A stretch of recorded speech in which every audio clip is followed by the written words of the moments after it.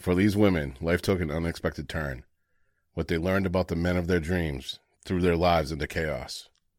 Criminal AF will tell the stories of the unspoken victims of Robert Yates, Gary Ridgway, John Wayne Gacy, Dennis Rader, and Ted Bundy. I'm Dave Jari. I'm Garrett Quarter. And this is Criminal as Fuck.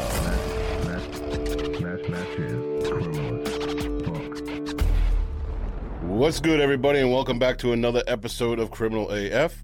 Once again, I am Dave Jari, and with me, as always, is my co-host, Garrett Quarter. How we doing? Now, just a quick reminder that you can become one of the debauched by joining our Patreon, or you can become a barista through Buy Me a Coffee, where you can buy us one or more coffees to help support the podcast. Visit criminalafpodcast.com/support, or click on the link in the episode description. We want to set aside a minute to support other up-and-coming podcasts, and this week's podcast spotlight is for Spread the Dread Podcast. Now, if you love Criminal AF, I have a feeling that you're going to love this one.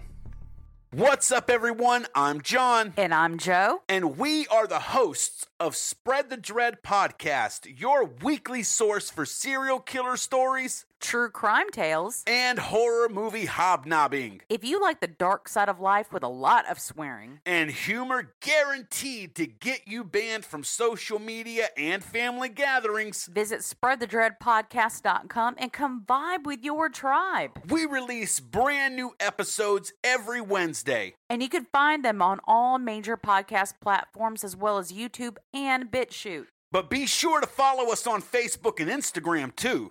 Wow, John, you just went like 45 seconds without swearing. Ah, motherfucker.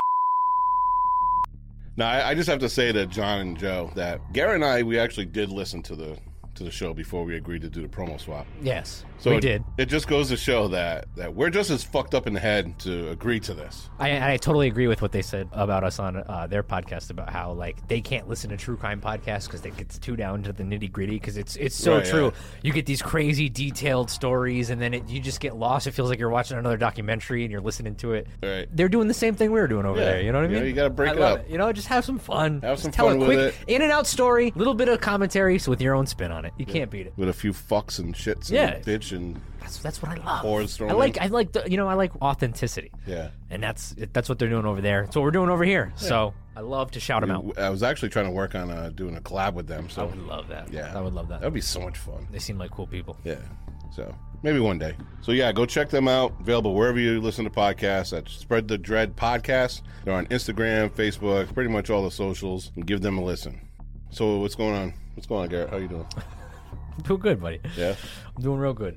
I quit smoking finally. You've surprised me with how long you've gone vape free. Because man, you're just like me.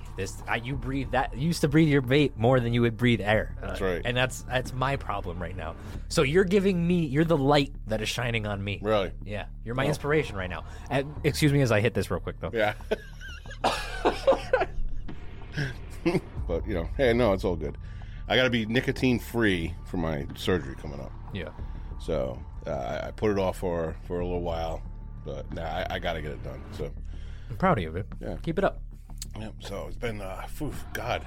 Well, I started off chewing tobacco back in high school, and once I graduated high school, Chewing. You didn't even dip. You just went to. well, I died the whole kit and caboodle. Yeah. We did the chaw, the plug. You like bite it off. You're like, down home fucking chew. You know what I mean? Doing! Yeah. And then I went to the dip, and then when I graduated high school, I started smoking. So that's 25 plus years ago. Now I did quit a couple times. Like a 2-year, 3-year stint here and there. Yep. And but both times I went back was because I got divorced. I mean, it's a reasonable reason. Yeah, pick up smoking again. Yeah, it's a little crutch. But this time, I am not married, so I have nothing. Whole new look on Whole new life. outlook, yes. But what happens when we all get drafted to World War III and then you have to start smoking again? Walk around with a little cigar stub in my mouth. Me and you will be hanging in a foxhole in Bakhmut, Yeah. and all you'll see is I'm smoking again for sure. Yeah. You're just gonna look over in the dark. You're just gonna see me, and the cigarette ash will never move because I'll just keep chain lighting. I'll be like, listen here, Quarter. Listen, yeah, go ahead. I don't know. Sorry, I don't know where are you going?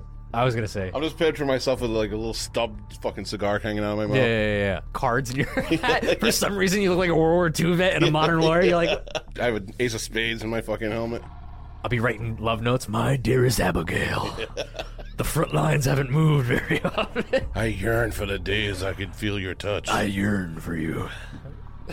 I don't even know where this is going. That was funny though. But it is a reason to start smoking again, I guess. I mean, yeah, when the world's pretty much gonna fucking end. It Why not, seems right? like that lately, huh? Yeah. Just when I could finally quit smoking, the world's gonna fucking end. Your UFO is gonna pick you up. Yep, in UFOs. a gonna balloon. have a fucking spy balloon fucking floating over. And then a Hellfire missile comes out. Yeah, Hellfire missile drops. Yeah. All right, back to doing what we do. For those of you joining us for the first time, this is a true crime podcast. There will be talk of murder, rape. Leave that burp in too for me, please. Did you just puke in your mouth? Oh my god! Oh. I swear to God, if this gets edited out, I'm gonna be pissed. All right, keep going. That's what happens when I decide to drink. Dave's a couple Coronas in right now. He's willing to do anything. Couple Coronas deep. We might change to 50 Patreon members for the Polaroids. Just want to take a picture. Just want to take some pictures. There will be talk of murder, rape. I shouldn't laugh during that. There will be talk of murder, rape, torture, assault, and pretty much any crime that would haunt your nightmares at any given moment. There will be detailed descriptions of said events, and there will be some vulgar language. Like fuck. Look, fuck. That seems strong. That was it. Yeah, it was good. I felt like a man when I said that. You did. You fucking grabbed your nuts and just fucking said it. I Triple H'd him. All right, here's a thing we're going to try to do. For every time somebody says fuck, you got to take a drink. All right, Okay. Deal. All right. We understand that criminal as fuck I already had it up. is not for everyone. But we just ask that you at least give it a listen. If it's not for you, well, thanks for checking it out. But if it is, welcome to the debauchery. Criminal AF will be back after this quick break. What's good, everybody? Nothing says I am one of the debauched like Criminal AF apparel and merchandise. Choose from multiple designs that fit your style and your attitude.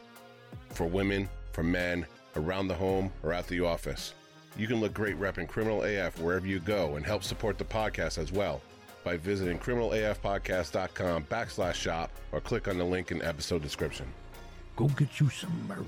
Yes, sir.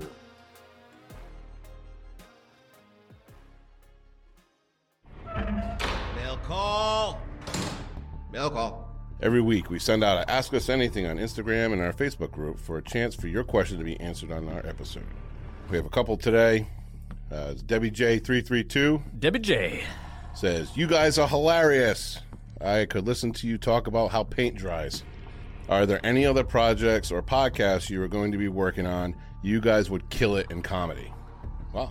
Well, thank you. I'm not. Oh, Jesus. Thanks. I mean, I don't know about that, but you know, I appreciate it. We actually do. Well, see, we're coming out for something for the Patreon members at first, which is just random AF, which is going to be like a little 30-minute thing of us just talking about Random shit. world events, Yeah. whatever, like literally anything and everything. The end of the world. Yeah. The end of the world. Smoking cigarettes in Bakhmut on the front lines. Like, just anything. I don't know. Drinking But, Coronas. yeah, we're gonna test that out on the Patreon members first and see if they if that's something that works, and then who knows? We'll just I think that because we were kind of like shooting back and forth on that, and I think that would be actually fun. yeah. Oh yeah, Yeah. I'd have a blast.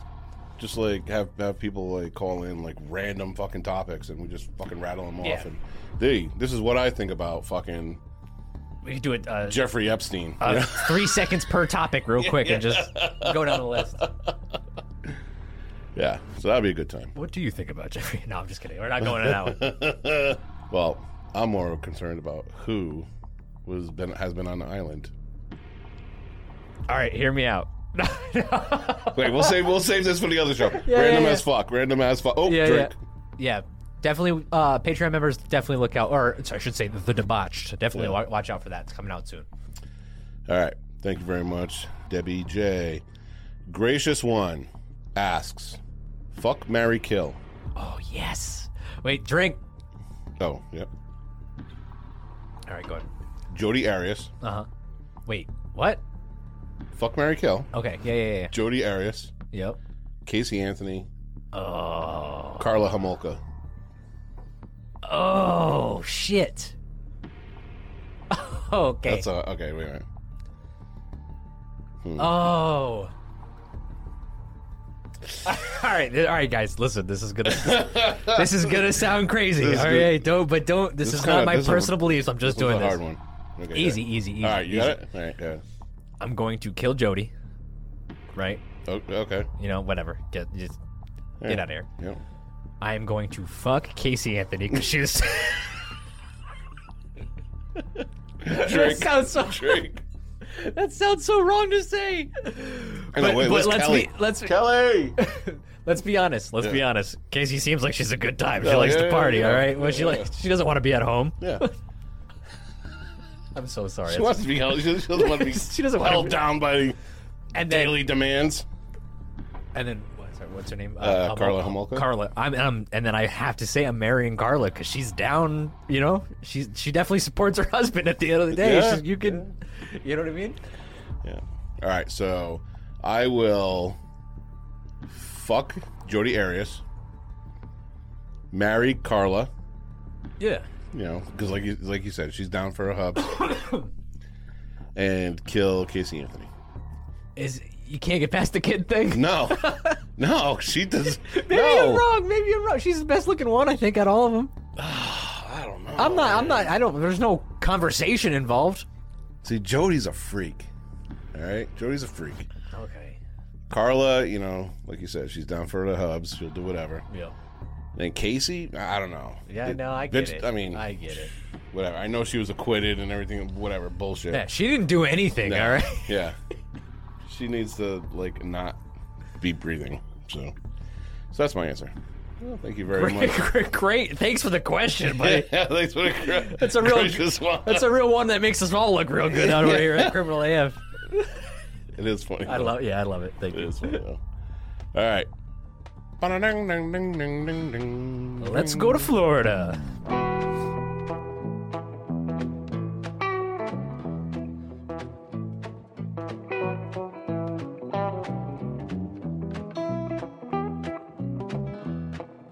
All right, this one's a wild one, Dave. So buckle up. Military man charged with biting 3 preteen girls after a slumber party at a Florida base. Wait, what? No, you got to do that one more time. What? Military man charged with biting 3 preteen girls after slumber party at Florida base. Yeah. What in the actual fuck? It started as playtime. Drink. You're just doing this on purpose now. It started as playtime for 3 girls and wasn't supposed to end with bite marks near their buttocks. What an opening to an article. How? Oh. I have so many fucking questions. All right, go ahead. Rick. Allegedly, the friends had a sleepover last Saturday, January 21st, and after breakfast the next day, they were play wrestling in one of their rooms and biting each other. Kind of weird for The kids were. Yeah, the preteen girls. Police said all 3 told them in separate statements what happened next. That Craig Hugger walked in and joined them in a wrestling match. According to the arrest report, the 29-year-old man bit the preteen girls in various places and even licked one of them. Who's the adult in this fucking house? Dude, I don't know. Wait, it gets worse. The alleged victims are his girlfriend's daughter and 2 of her friends. Okay, so it's not their real dad. There's the first red flag. Each had bite marks on their thighs, under their rear ends, and on their knees. Oh my god. What? Each told police Hooker made a few sexual statements after wrestling with them. Dude, what would you do if you were at a sleepover? Even put it in a boy's perspective. If the mom came in and said, "All right, we'll just change it completely. Hey boys, you want to wrestle?" And she started biting your ass. The police report said one of the girls brought up furries. Hooker began sexualizing them. Wait, furries? Yeah. You know what furries are, right? Yeah, Oh, Olaf. Yeah, yes. Well, yeah, but furries it's a convention, it's a lifestyle. I know. Okay. All right. Hucker began sexualizing them by talking about pet play and butt plugs to fucking preteen girls, dude. I don't even know how to fucking react to this story. Then he told one of them that she should change out of her bikini bottoms and put on shorts because bad things happen to girls when they wear such revealing clothing. Later, he allegedly suggested 2 of the girls leave and one of them should stay. How old is this guy? Creepy. We're definitely going to throw his picture so everybody knows how to look out for Fuck this. How old is this guy? After that, the girls told police that they all left and rode their bikes out of the military base. Hucker is in the Coast Guard and went to tell one of their mothers what happened. One of the victims said that wasn't the first time Hucker was inappropriate with her. According to police report, Hucker first touched one of the girls when she was 7 or 8. She told police when it happened she was scared and didn't feel so she could say no to him.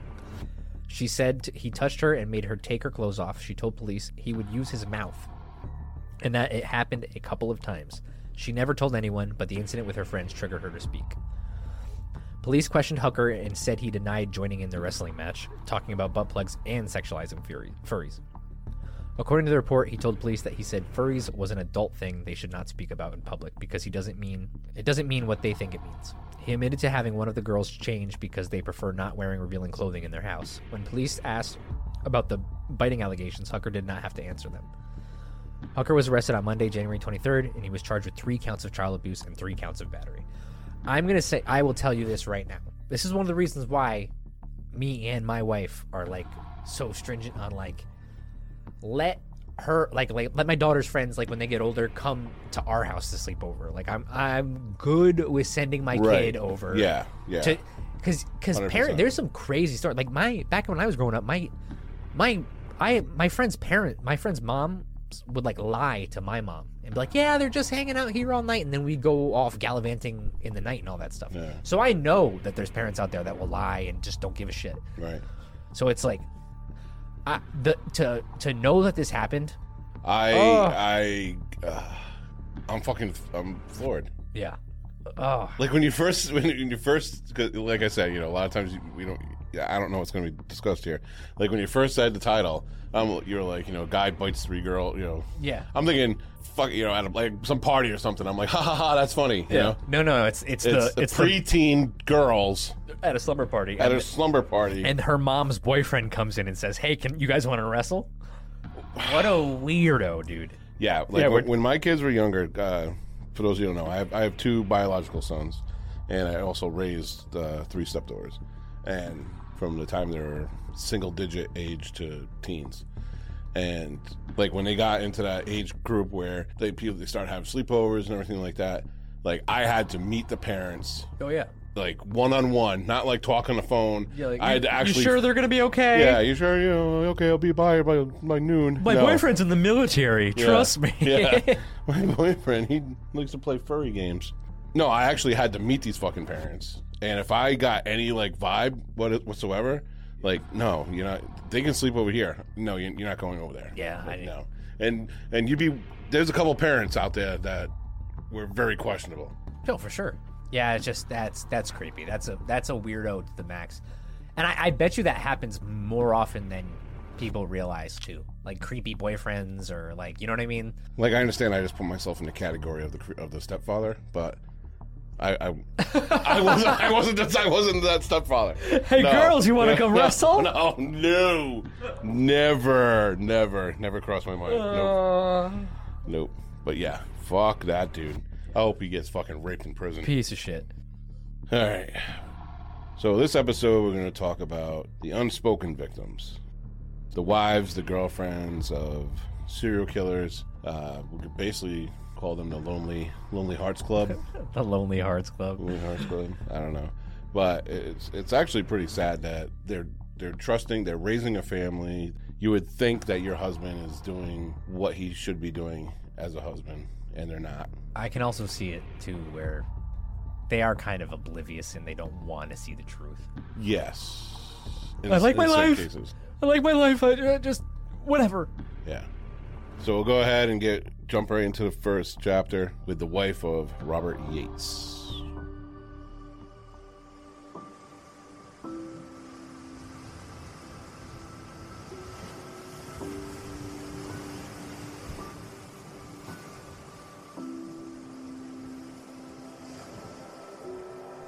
On this episode, I'd like to do things a little different.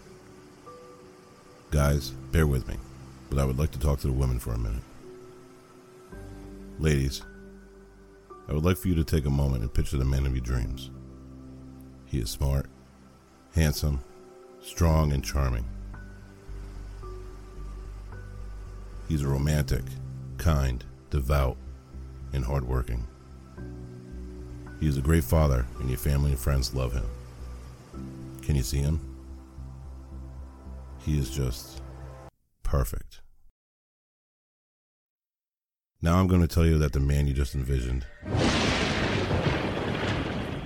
is callous, a narcissist, a liar, a manipulator, a rapist, and a serial killer.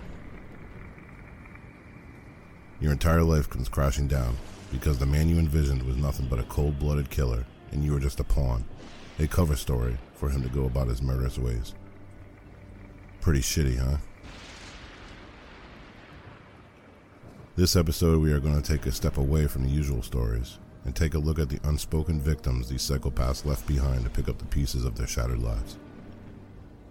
Some of these women changed their names and now live their lives in obscurity, while others bear their emotional wounds for all to see.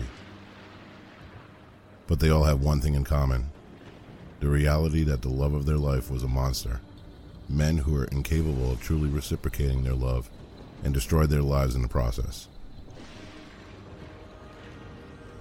One has to wonder, though, throughout their relationships, were they really that naive to believe the lies that they were being told? Is love really that blind? You be the judge.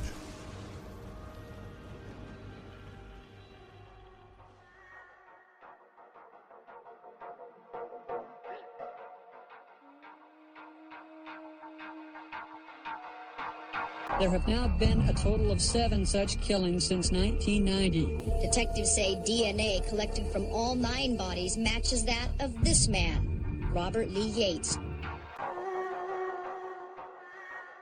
For Linda Yates, being married for 26 years had its ups and downs. She had separated from her husband, Robert Yates, a transport pilot in the U.S. Army, twice during this time. The first time, because she learned Robert had drilled a hole in the attic wall so he could spy on the neighbors having sex. The second time, she took her children and left town. They remained separated for a year and a half until pressure from the children for reconciliation forced her to move back to Spokane, Washington. The romance was over, but she felt she had to do what was right by her children. What followed was nothing short of bizarre. For years, Linda was responsible for ensuring the bills were paid, and suddenly, Robert was throwing the bills into the fireplace. This began to pique her curiosity. She got a hold of a credit card statement and noticed there were charges to Al's Spa Tub, a seedy motel with jacuzzi tubs where they charge you by the hour. Linda confronted Robert and asked him if he was having an affair. He claimed that he went to the hotel because the tub relaxed his muscles after working 12-hour shifts. Her suspicion didn't wane, however. Robert would tell Linda he was going hunting, but he would always be wearing cologne and nice clothes. If she thought that adultery was the worst of their problems, she was wrong. Robert became more and more shady. During an event for the Army, friends of Robert were surprised to learn that he was married. He was known to be flirtatious with women and would introduce himself as James Bond. Robert had drained the savings account after numerous ATM withdrawals, and things began to cool in the bedroom, with Robert claiming that he was impotent. Linda attributed his impotence to stress, but noticed that he kept buying violent orgy films and even asked her if she would like to explore a swinger lifestyle. But that's not all. He came home one day and the back seat in the family van was soaked in blood. The whole family saw this, and Robert said it was from a dog that he had hit and taken to the vet. Strange happenings continued to build up, and whether she cast him aside because of love, for the children, or for stability, she never would have imagined what the truth was about to reveal. Robert was arrested in 2000. She was confused as to why the police had come to search her home. That is, until the police discovered the body of Melody Murfin buried in the backyard just outside their bedroom window.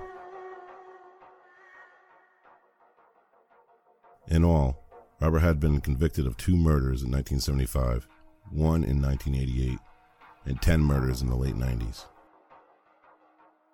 He is currently the main person of interest in 3 other murders, as well as an attempted murder. Remember when he came home that night and he said he hit a dog and there was blood all over the back of the van? Yeah, I remember asking him about it. I was like, what happened there? Oh, I accidentally ran into a dog, and I had to set it on the back of, there was a fold-out bed, and I had to set it there and take it to the vet. I saw the blood, the stain. It was on the back of the van, in the back seat of the van. I just turned around in the middle, one of the middle chairs that were in the van, and I was like, what's that spot from? And that's what his excuse was about the dog getting hurt, and it was really bloody. That's what he told me. And he said, I just couldn't get all the blood out. I tried, and it still stained, and it's good. And I remember the smell, too. I remember the nasty, there was a smell. It didn't go away. It was just permanently on that. To know I was right there where he had laid a body, it was just disturbing.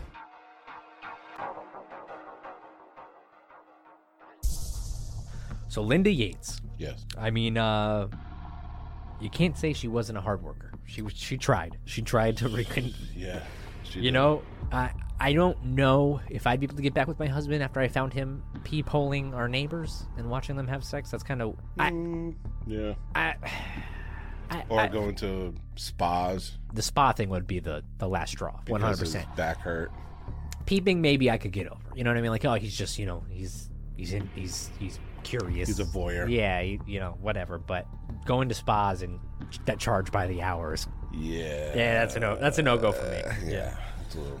But she tried. She stuck with him. This brings up like a whole thing. Like when one spouse is trying to hold up not only their side of the marital agreement, but also trying to pull foot up for the other one. You know what I mean? Yeah, it's got to be 50-50. Right.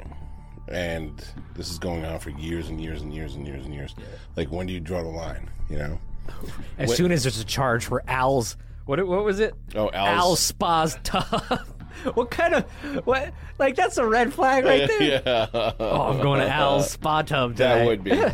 But there has to be like, but when there's kids involved, Sure. It's like, I know people that stick. Like I've been in a situation where I actually had to swallow my pride for the betterment of the children, and I will say, for everybody listening, it never fucking works.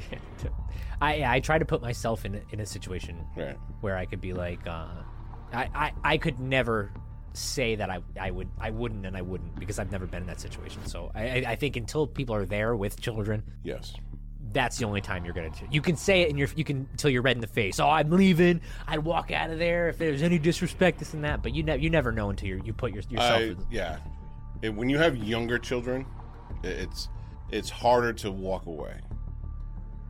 I will say that, because regardless of what's being done to you or what you perceive as being done, is not worth, quote unquote, destroying the lives of little kids. You know what I mean?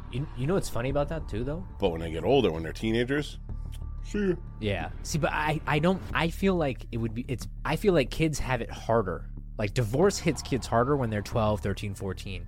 Like, it seems like, just from like the people I know and the vision, like their divorce hits harder than kids that are super young. I feel like little kids are super resilient. Tragedy and all that stuff, they bounce back so fast over time. They do. Where, even losing a parent for a situation, kids that are 12, 13, 14 who have known that relationship, been like, it hits them way harder than a 3, 4, 5-year-old.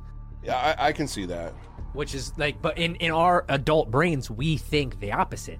Right. Oh, it'd be so much easier if they were 16, 17. Well, having been through both age groups, so to speak.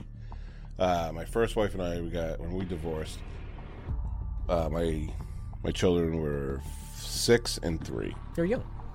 Now, every single night, I would talk to my kids and on the phone, and it would be bloody murder getting off the phone, screaming and crying, dropping the kids off after visitation. When your 3-year-old son is clinging for life onto your neck, Oof. you know, because he doesn't want to leave. Yeah. It's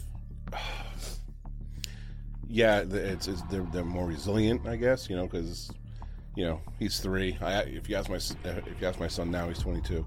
If you ask him now if he remembers any of that, he doesn't. Yeah. You know, I do. I remember. Of course, that's going to be embedded in your. You know what I mean? Yeah, that'll be on your deathbed. You'll be hit. Yeah, I mean, it's awful. But in my second marriage, you know, the kids were, you know, older.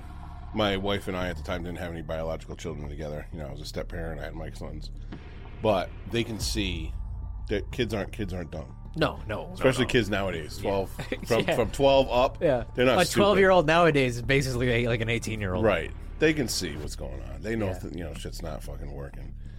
So I don't know. Yeah, I would say young. I mean, for me personally, like I said, younger. It's harder. It's fucking awful. It is awful. Like my wife cheated on me and everything like that. You know, back then, if I would have forgiven fucking everything, maybe not forgiving, I would have overlooked the transgressions just so I didn't have to deal with my son clinging to my neck every time I had to let him go. You know what I mean? Yeah. Like I would have bit that bullet. Obviously, the marriage wouldn't have worked down the road, but for that time being, there's always going to be resentment there, right? Deep down, you'll always have ammo, right? So yeah. Now we just went off on a fucking tangent. I think we covered every single fucking topic here tonight. Yeah. Drink. Wow, we just went into the depths of Dave Jari's soul here for a second. Okay. Well, let's get back to Linda then. Let's get back to Linda. I mean, she stuck it through at least, and look, it didn't work out because she ended up leaving. Yeah, she ended up leaving with the quote unquote dog blood in the family van. Yeah, the dog blood. All right, so next up would be Judith Mawson, who was the wife of the Green River Killer, Gary Ridgway. Oh, that's a lot of kills.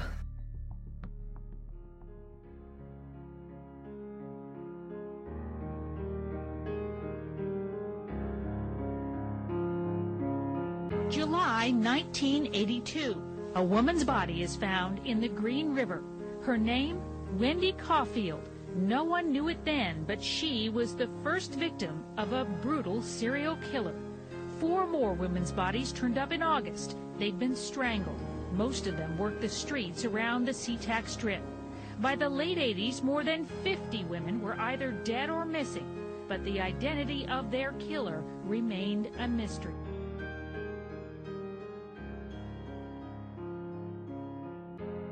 Judith Mawson was deeply in love with her perfect husband. He would go out of his way to make her smile every day, so when police told her that her handsome, polite husband had been arrested for 70 murders, her world came crashing down. Her husband was none other than Gary Ridgway, the Green River Killer. How, she wondered. But then she looked back to a moment when she went to his house for the first time, and what she saw was odd. His house had all the carpets removed, and the bedroom had nothing but a box spring and a mattress. Gary explained to her that the previous tenants had damaged the carpets and his ex-girlfriend took the furniture. She believed him at the time, but 16 years later she learned the truth. He removed everything from his house because it was all soaked with blood from the numerous victims he had there. She recalls meeting Gary in a bar, and he was nothing short of a gentleman. He treated her extremely well and was always very affectionate with her. They had dated for 2 years and lived together for 1 before they decided to get married. Seems like an ample amount of time to learn if your significant other is a homicidal maniac. Judith says that they had an ordinary life. Gary would go to work during the week, and on weekends they would go camping or go to yard sales. Nothing gave her the impression that he was what he was.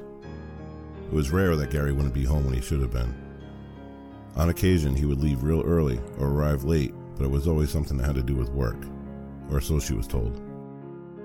When she found out that the love of her life was a serial killer, she fell into a downward spiral as the news hit her like a ton of bricks. She changed her name, her hair color, and buried herself in alcohol and pills. Now sober with a new identity, she has found some solace knowing that during her time with Gary Ridgway, his killing wasn't as frequent, as there were only 4 murders while they were together. So in essence, her loving Gary saved lives.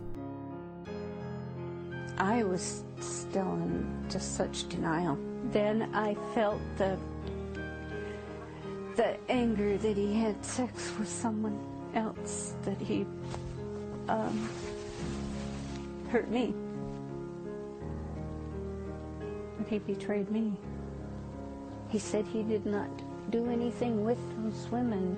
But then when I found the condoms and stuff, then I realized that he did. Oh, I'd say, why, you son of a bitch, why did you do this to me? Why did you put me through all this?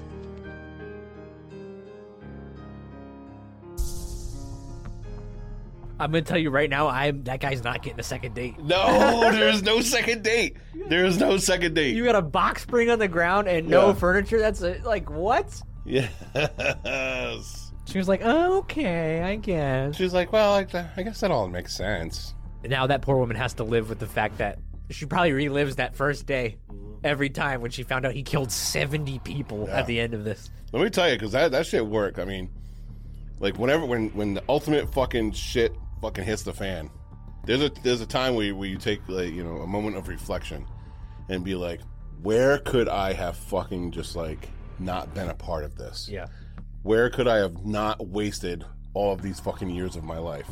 And when you look back at this story, it's when you show up to fucking no fucking carpet on the floor. Yep. The murder hotel or motel, basically. Yeah. She's like, he's nice. Yeah. Seems like a nice guy. He paid for dinner. Yeah. He paid for dinner. Well, I was going to put out on the first date, but if all he has is a box spring. That's my rule. Only mattresses. If there's just one, if there's mattress on the floor, not on the first date. I also love the way that you ended the chapter too with, so in essence, her loving Gary saved lives. Well, that's what she thought. He's still, whatever makes you think, whatever helps you cope at night, because he still killed 4 people when he was with her. Yeah. So yeah, it was just a I mean, nice. Technically, it could have been a lot worse. Another thing too is you got to realize that why was I so special? Why was I the one that you met that night, and you decided to kill me? Marry me and not become one of the victims? Now, here's a question that I'm going to bring up. It's going to sound kind of weird. Yeah. Okay. Would it be, why am I so special you didn't kill me, or why wasn't I special enough to be killed? Oh, imagine it goes that way. Imagine it's like you actually are mad. Because I've always thought that, you know. I wasn't like these other girls. Right. Like when you look at all these killers and stuff, they have a type. For sure. Okay. Whatever type is it sets them off. It's sexually gratifying. It's sets off some sort of fucking twisted primal thing in their brain. You know what I mean? So if you're the wife or the girlfriend of a serial killer and they don't kill you, were you attracted to me the whole time? Do I not do it for you? Could you imagine getting mad? Like, I'm petty enough to, like, why did you not kill me? I mean, what the fuck? Oh my god, that's like an SNL skit. That's an SNL skit right there. Like her getting mad, like, am I not good enough for you? But I mean, if you actually think about it, you know behind what I mean? the glass, like just bitching up a storm. You know, you're a real piece of shit. I knew you loved blondes. I knew. I asked you if you wanted me to dye my hair blonde, and you said no. Yeah. You know what? Fuck you. Oh, drink. Oh, that's an SNL skit and a half right there. Seriously though, man, you know? Yeah. I don't know. Yeah. It's almost insulting to, like, live. Yeah. You know? Yeah, no, I'm with you. I get it. I never really thought about it from that way. Oh, that's just where my mind goes. All right. Next up, we'll go to John Wayne Gacy's second wife, Carol. And this one is, I don't know. Let's listen in.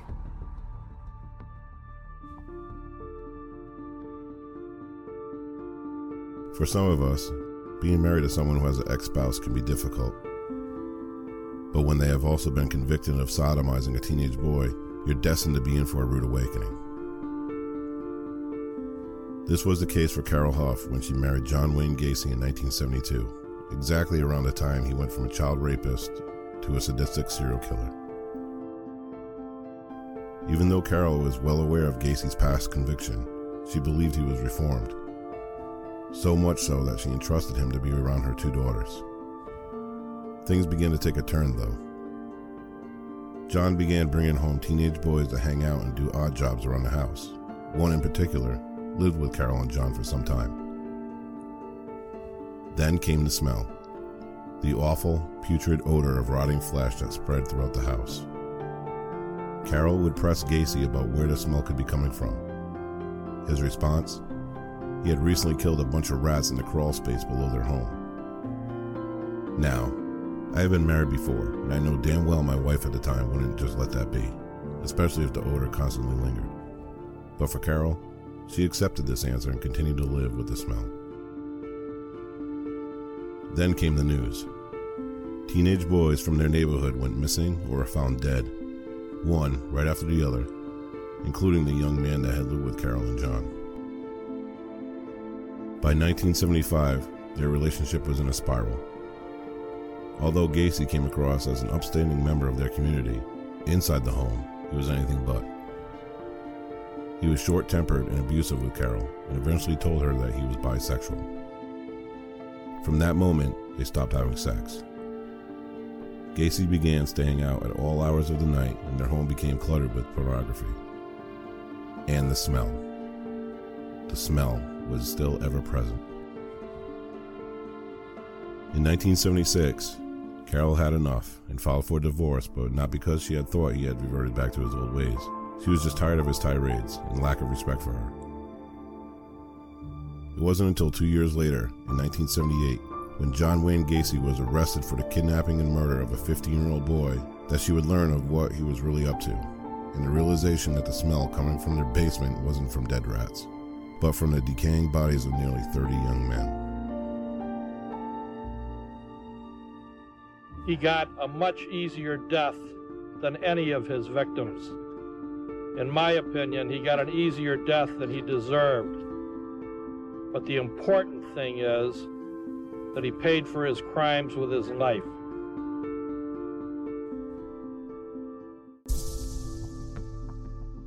Carol's the one where, I said in the beginning of the story where I was like, sometimes it's just, you don't even feel bad for him because you're like, how oblivious are you? Like, I like my life. I'm just gonna ignore everything around me, including the smell of 30 fucking rotting bodies in the basement. If you talk, I've watched a lot of documentaries in my day, a lot of police interviews and stuff. Every single one of them said you cannot mistake the smell of a dead body.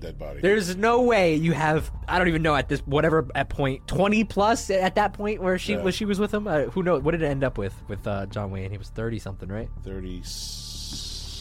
Still, 20 plus dead bodies. Wait, 30. I think it was 36, 32 at the house, 20 something under the crawl space. The others were in the backyard. And then four or five he dumped over a bridge. People don't, you got to put some respect on John Wayne Gacy's name, man. He was definitely prolific. Yeah. But Carol. On that note, no, I did say this in the story that obviously, I've said it before. I've been married, and to very strong-willed women, I should say.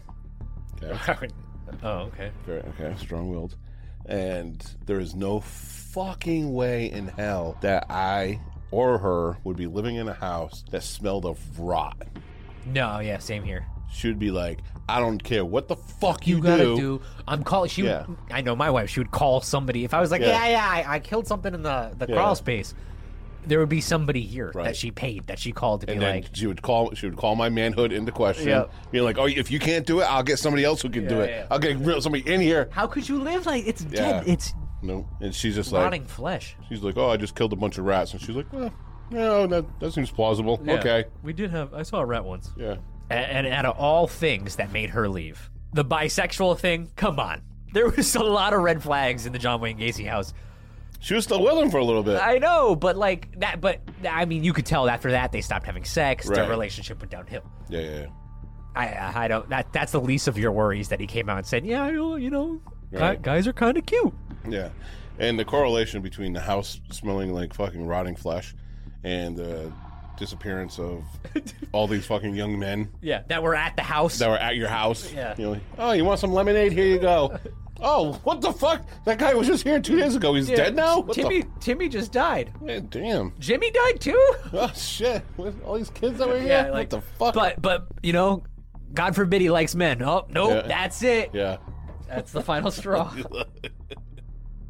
I don't know, maybe she hung around for, you know what they say about clowns. What do they say about clowns? Honk honk. I don't know. Real. So the lesson of this segment, ladies and gentlemen, is that if your significant other tells you that the wretched smell of death is because you killed a rat, get the fuck out of the house. Drink. Oh, God. So next up, we will discuss Garrett's favorite. Yeah, fuck him. The Mrs. Paula Rader. Criminal AF will be back after this quick break.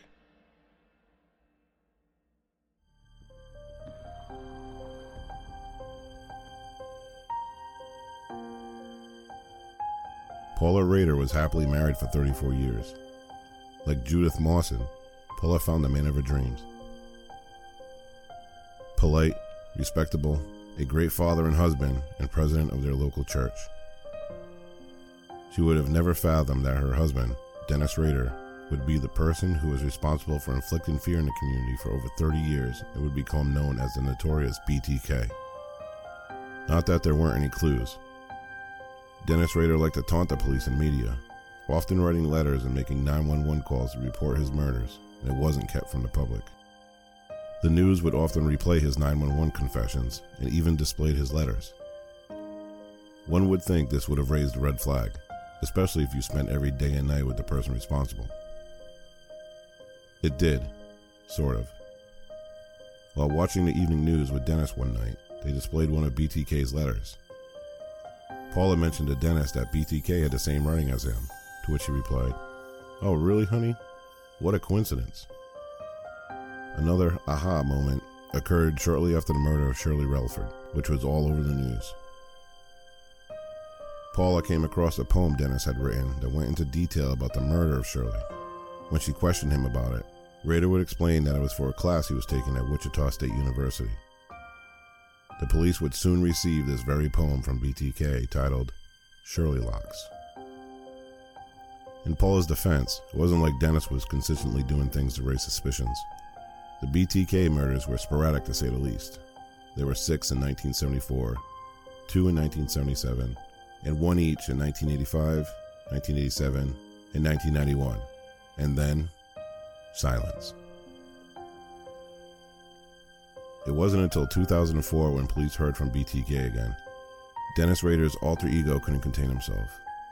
After a story aired about the 30th anniversary of the unsolved Otero murders, many thought BTK had died or was too old, explaining why 13 years of silence had passed. This enraged him, and he sent 11 communications to media outlets along with items that he collected from his victims. His arrogance is what led to him being caught. For Paula, her entire world exploded. She was home the day he was arrested. She had made lunch for her and her husband, and she waited patiently for him to arrive, but Dennis wasn't coming through the door. Instead, police burst through with guns drawn and a search warrant. A week later, their lunch still sat uneaten at the table, because after that day, Paula never stayed at the house again. And when I went back, Josephine had woke back up. What did you do then? And I took her to the basement and eventually hung her. All right, you hung her in the basement? Yes, sir. Did you do anything else at that time? Yes, I had some sexual fantasies, but that was after she was hung. All right, now with Paula Rader, she was married for several years, and his murder spree spread out decades. So I can understand, how when little things like seem a little odd, probably wouldn't like stand out so much, because they've been together for so long. Like she caught him dressed in women's clothing, like doing his bondage and stuff. She refused. She was like, do not do this in the house. So he started renting hotel rooms where he would photograph himself in bondage, you know, just to fucking get himself off. Yeah, that's a very old school, like 1950s housewife way about it. Right. Don't do it in this. God, the Lord's gonna see this. Just go to the hotel and do this, sweetheart. Like, I like my life. I like my life. Yeah.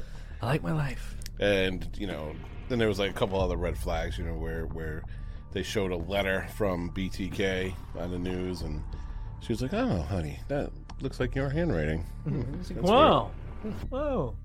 Little coincidence. Oh, that recording? That kind of sounds like your voice. Nah, I don't know what you're talking about, honey. Oh, there's a chest in my closet. Don't go through it ever. Yeah. That box in my head. I can see it. I can see her cleaning around it. Yeah, dusting. Oh, I'm not gonna look at. Let me tell you something. If somebody says, "Hey, don't look in that box," guess what I'm fucking doing? I'm looking in that box. I'm looking in that box. The first chance I get, as soon as I see you pull out, I look through the blinds. Yeah. And you're pulling your car's out of the driveway. I'm upstairs. Yeah. Now, it's one thing if like your friend or whatever, hey, do me a favor, don't look in that box. I probably won't look in your box because I don't know what kind of freaky shit you have in there. I don't want to know that about you. But if my wife... Oh, come on. But if my wife... Come on, okay, yours bullshit. I do. Bullshit. All right. If I had a box upstairs, I said, Dave, this is my special box. You can't look through it. You know what? I would not look through it. Stop. I would not look through it. Oh, because I'm looking at yours. Are you? Yeah, I am. Yeah. I'm not looking through your box. But if I'm married or have a girlfriend for a significant amount of years, and they're like, oh, by the way, I'm starting this box, but don't look in it. Yeah.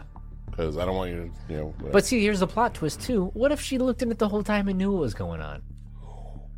Like that's what I mean. Like you're going off of witness statements and this stuff. I don't think she did. I'm with you. Like I could tell that she has that very like go to the hotel and do that because I feel like she'd get nervous. There's going to be pictures of him with bondage on and all that stuff. So maybe she didn't. Yeah. But at the same time, she could have looked in it the whole time and known that he was doing these things and just kept it in the back of her head.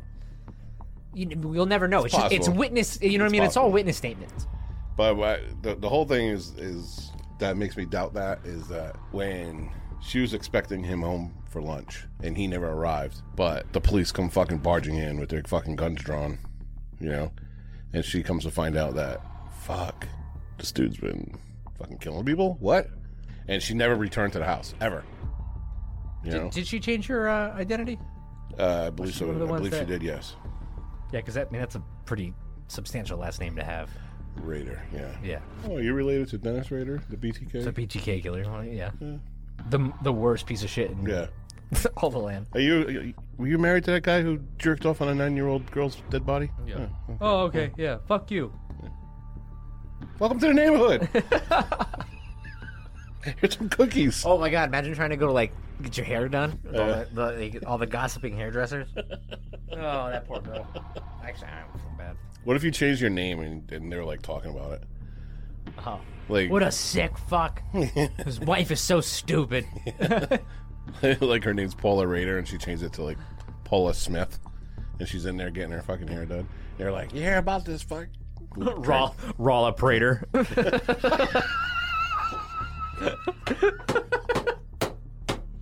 Rolla Prater. How you doing? I'm Debbie Smith. What's your name? Rolla Prater. I could. That's a good one. Oh shit! It's like a horrible cover-up disguise. It's like she's wearing glasses with the nose. It's like when two, how in the old movies when the kids stack on top of each other in a trench coat. They're trying to get an R-rated movie. 2 tickets, 1 ticket, sir. 1 ticket, sir. And they're just holding a newspaper with the eyeballs cut out. Yeah. Rolla Prater. Rolla. All right. Rolla. Sorry if we blew your cover, Rolla. Oh man. All right.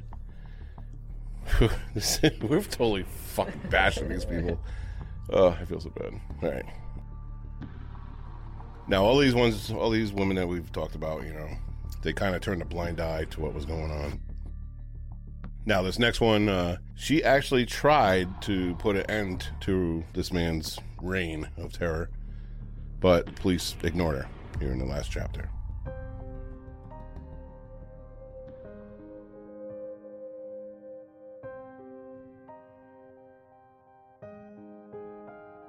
Bundy is being guarded in a second-floor cell, and last night was taken out for another session with Tallahassee Detective Sergeant Ben Rosar. "We've heard his life story," said Rosar. "He's telling us everything, but what we want to know. I'm holding my breath. What they want to know about is the January 15th strangling of 2 co-eds and the beatings of 3 others here at the Chi Omega sorority house on the Florida State University campus."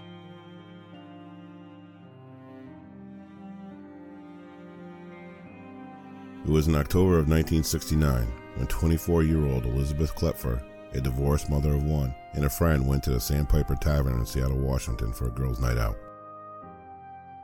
It was just an ordinary night, until across the room was a man she instantly locked eyes with. She went to the jukebox to play a song when the man took her coin and chose the song. He introduced himself as Ted, and he asked her to dance. Her entire world changed from that moment forward. Her relationship with Ted Bundy was straight out of a fairy tale. He was charming, romantic, passionate, loving, and he was great with her daughter, quickly accepting her as his own. The chemistry between them was intense. For Elizabeth, this was a match made in heaven, but not for long. It didn't take long for Elizabeth to start noticing strange items around Ted's apartment. She found plaster of Paris, crutches, a hatchet, which were easily explained away by Ted. The plaster of Paris, you never know when you're going to break a leg. The crutches, they were left behind by my landlord. The hatchet, I needed to cut down a tree for my parents.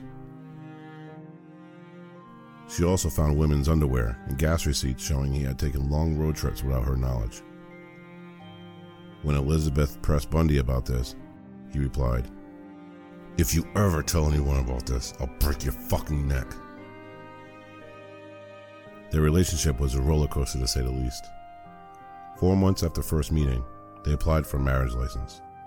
Perhaps a blessing in disguise, Bundy used this as another in a long line of emotional abuse. After an argument, Bundy grabbed the marriage license and ripped it up in front of Elizabeth, and not long after, she became pregnant. Bundy expressed his enthusiasm, but not because a bundle of joy was on its way, because of his ability to produce a child. He convinced Elizabeth that this was not the right time to have a baby. She needed to work to put him through law school. So Elizabeth made an appointment to end the pregnancy. While she had her suspicions of Ted's infidelity, it wasn't until she saw a news report of 2 women who had gone missing from Lake Sammamish State Park. In the news report, one of the girls was witnessed talking to a man named Ted, who had a cast on his arm and drove a Volkswagen Beetle, the same car Bundy drove. She recalled the plaster of Paris and the hatchet that he kept in his car, and reported her suspicions to the police, who dismissed her claims. Bundy eventually moved away to Utah to attend law school, and I'm sure you know what happens next. Shortly after he was arrested and charged with the murders of 2 women at Florida State University, she was done with the lies. Through a telephone conversation, Bundy confessed to her. She asked him if there was ever a time that he tried to kill her. Bundy said yes, one night when she was sleeping. He ever tried to kill me, and he told me at one incident that he did. I used to sleep on a hide-a-bed by the fireplace in the living room, and he closed the damper. I was drunk that night, and closed the damper. He put towels under the door, and then he left. And he told me that he'd been really trying hard to control the sickness, and that he'd been staying off the streets and trying to be normal, and that it just happened that I was there when he felt it coming on, and that he wanted to kill me that night. He closed the flue to the fireplace, and the room began to fill with smoke. He placed wet towels around the doors, and he left. I had prayed for so long to know, and now the answer killed a part of me.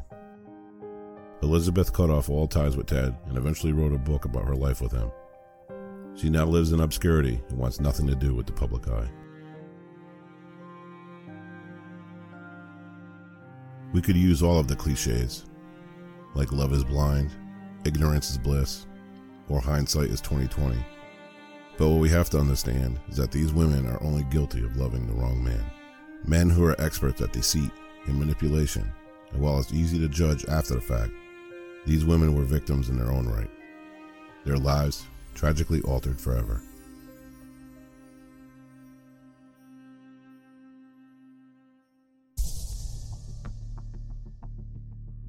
Elizabeth, it seems like the opposite of the rest of these wives, for sure. I think she had good intentions. She tried to stop what was going on. She tried to report it. Yeah. And she definitely didn't just keep a blind eye towards it, for sure. It's like she's got her head on her shoulders. Yeah, because Bundy didn't get it off.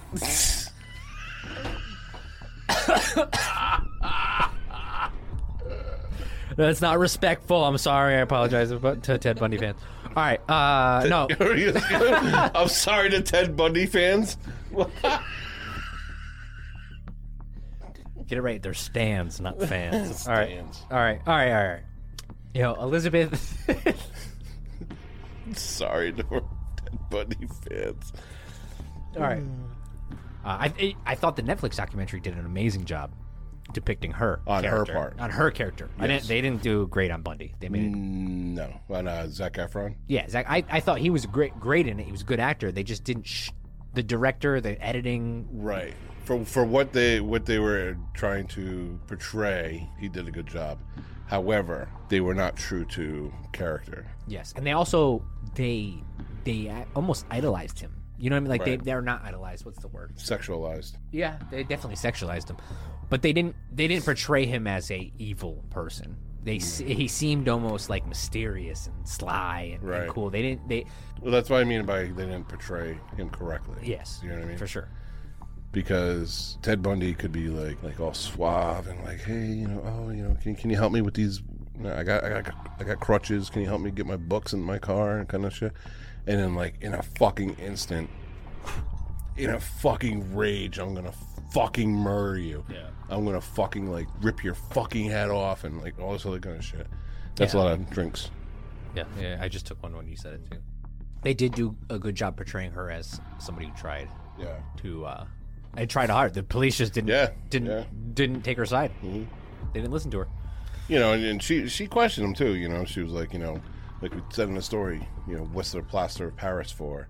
What's the crutches for? What's the hatchet for? You know what I mean? She was actually asking all these questions.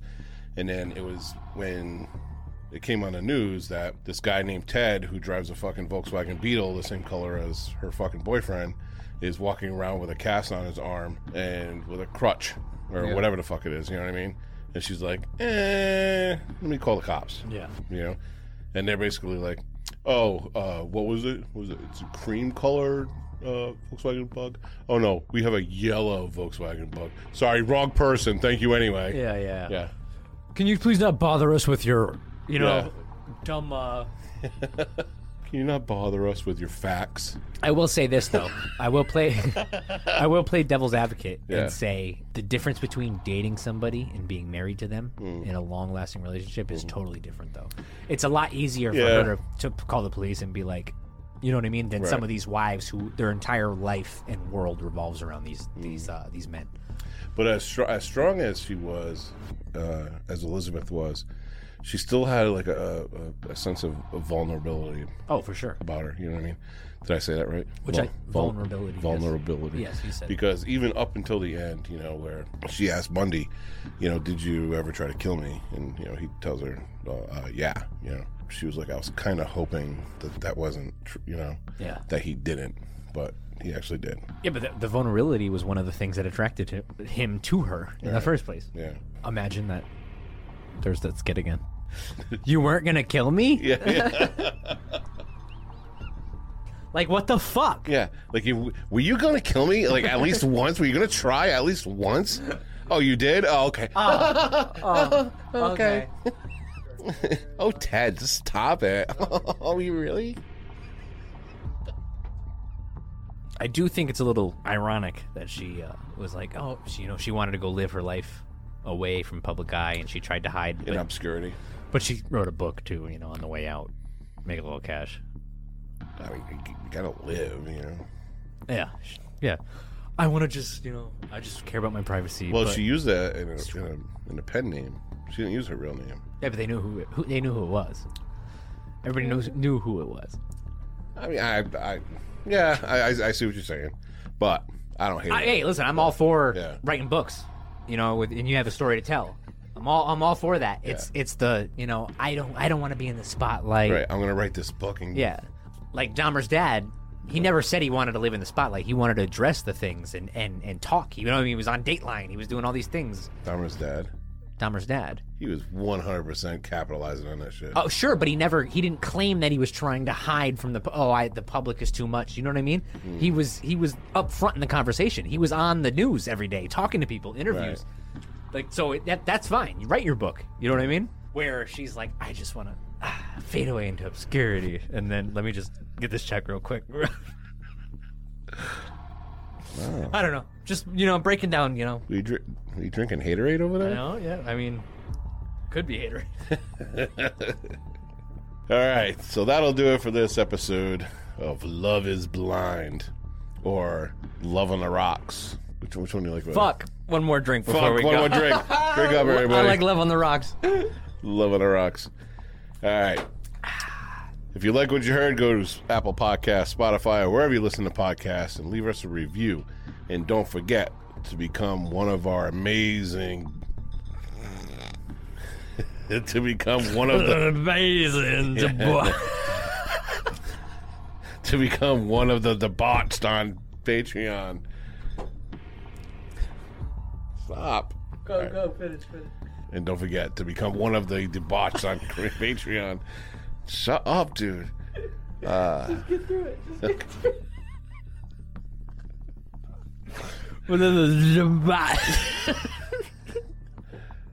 Or to become a barista on Buy Me a Coffee. Visit criminalafpodcast.com/support, or click on the links in episode description.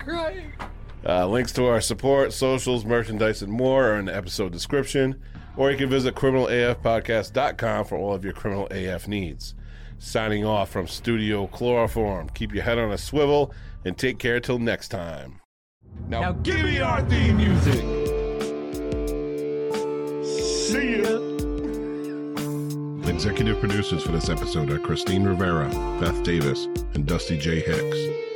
Associate producers are Paul Hodge, Noah Schultz, Brooke Morgan, Bethany Cooper, and Terry Burke-Wolin.